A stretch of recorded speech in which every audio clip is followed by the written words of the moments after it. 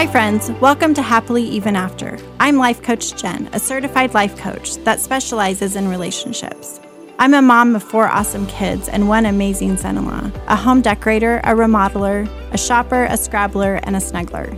I want to help you with your relationships, mainly the relationship you have with yourself, your family, and God. Thanks for listening and letting me share the tools I have learned that can help you live happily, even after some of life's greatest challenges.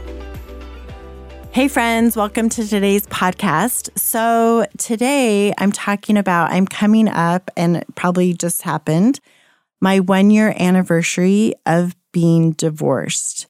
I'm just going to share what I've learned, what has transpired over this 1 year, and hopefully give you hope and share with you. It's probably healing for me.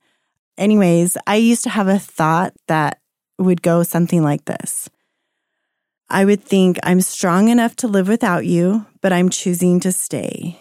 And then it quickly went to, I'm strong enough to live without you.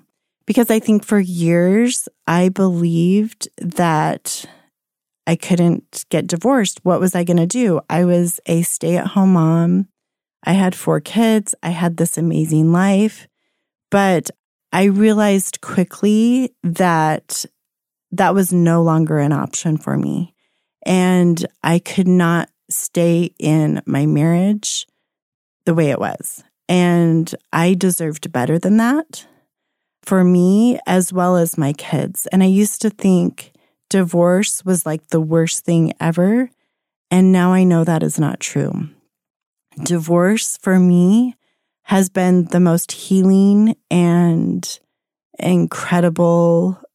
I mean, it's been hard, but it's been so healing to know that what I was feeling and going through was valid. And of course, I was the way I was, and I am finding myself again. And I am building a relationship with my kids. They are my number 1 priority.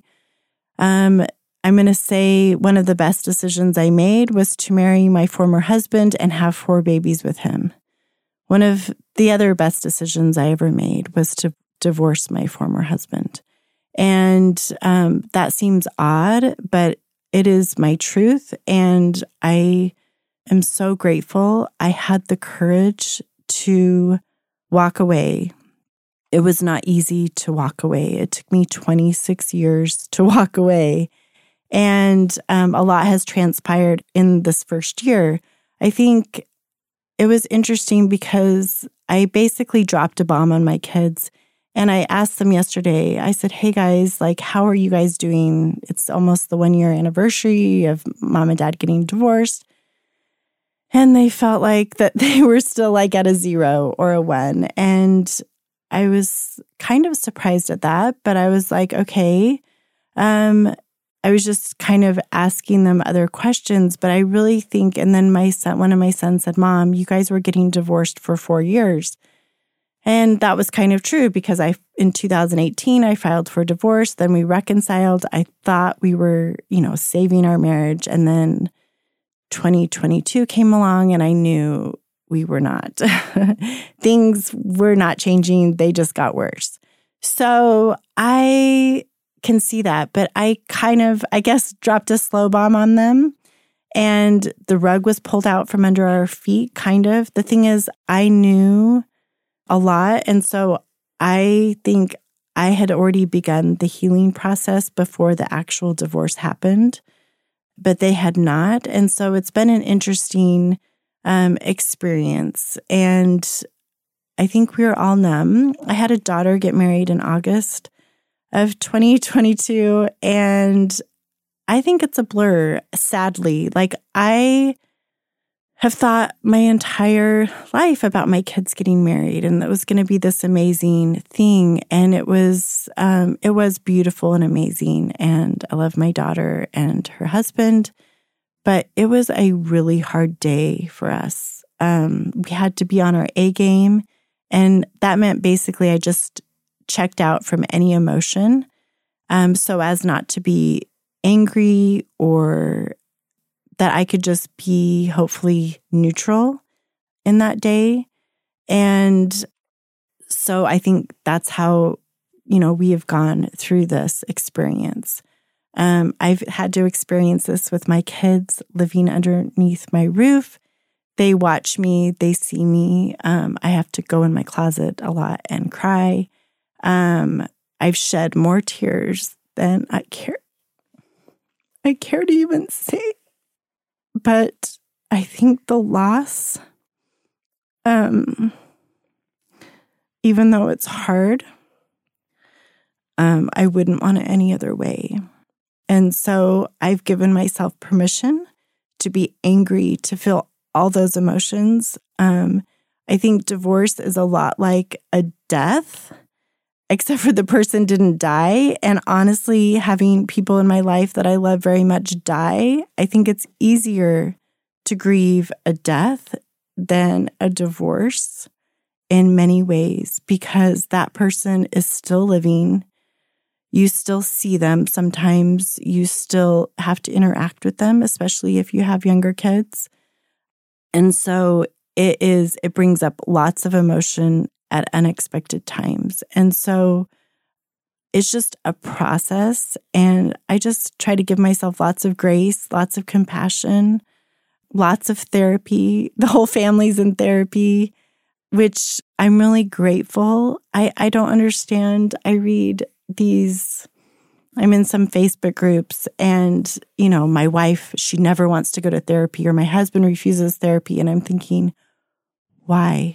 That is stubborn. It is, in my mind, ridiculous, because we all have wounds. We all have things we're healing from. So hiring a coach, a therapist, both, I do both on a weekly basis. And it has helped me stay focused and true to myself and process my feelings and go through all these emotions that divorce has, because it is hard, especially when you really loved that person and they're just one day not a part of your life anymore, and you don't talk to them and you don't communicate with them. And when you do, you show up crazy and weird and awful.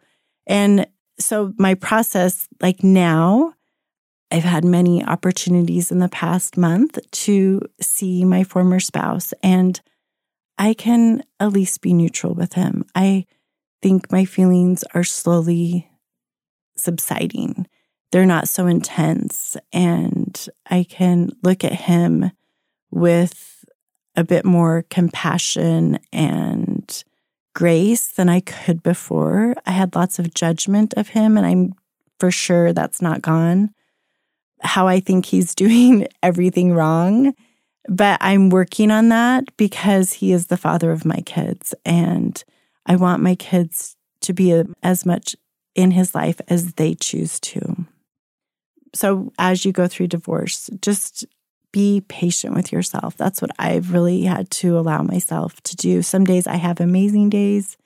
Some days I can't barely get out of bed. I don't have a lot of those days anymore, but some days I'm just like, I'm just not feeling it. And I just give myself permission to be okay with that. Finding peace through something that feels very tumultuous and not peaceful. I've really found owning my truth is very empowering and helpful for me. And owning it with my kids, they call me out on stuff all the time. And I'm like, you're right. Just own it. And we talk about it and we move on. And I look at them with just a different set of eyes and a lot of compassion for my choices, my former husband's choices that we just inflicted on them that they have to now deal with. One of the other biggest lessons I've learned is that to turn inward instead of outward. It's very easy to throw stones and to look at the other person and, give them the laundry list of everything they did wrong. But I've really tried to focus on looking inside of myself and how I can do better and be better, and what things that I need to do to become the person that I want to be.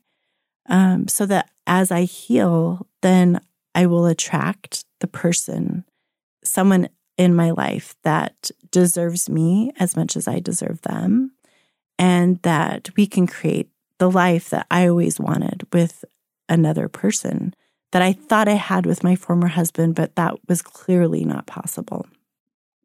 I've spent a lot of time journaling, writing my feelings down instead of speaking them, writing them so I can process and get them out of me, trying to put my puzzle together. I say that a lot, but I think it's important to figure out what pieces are missing and trying to figure those out so that you don't make the same mistakes in your first marriage if you choose to get married again. So all in all, I'm going to give myself, if I'm going to grade myself, I'm like at a 6 or a 7 for the first year of my divorce.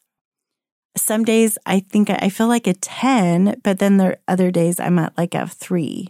And so I just really encourage those of you that are thinking of divorce. Divorce isn't always the answer, but it for sure can be, especially if your values aren't aligning and you want different things.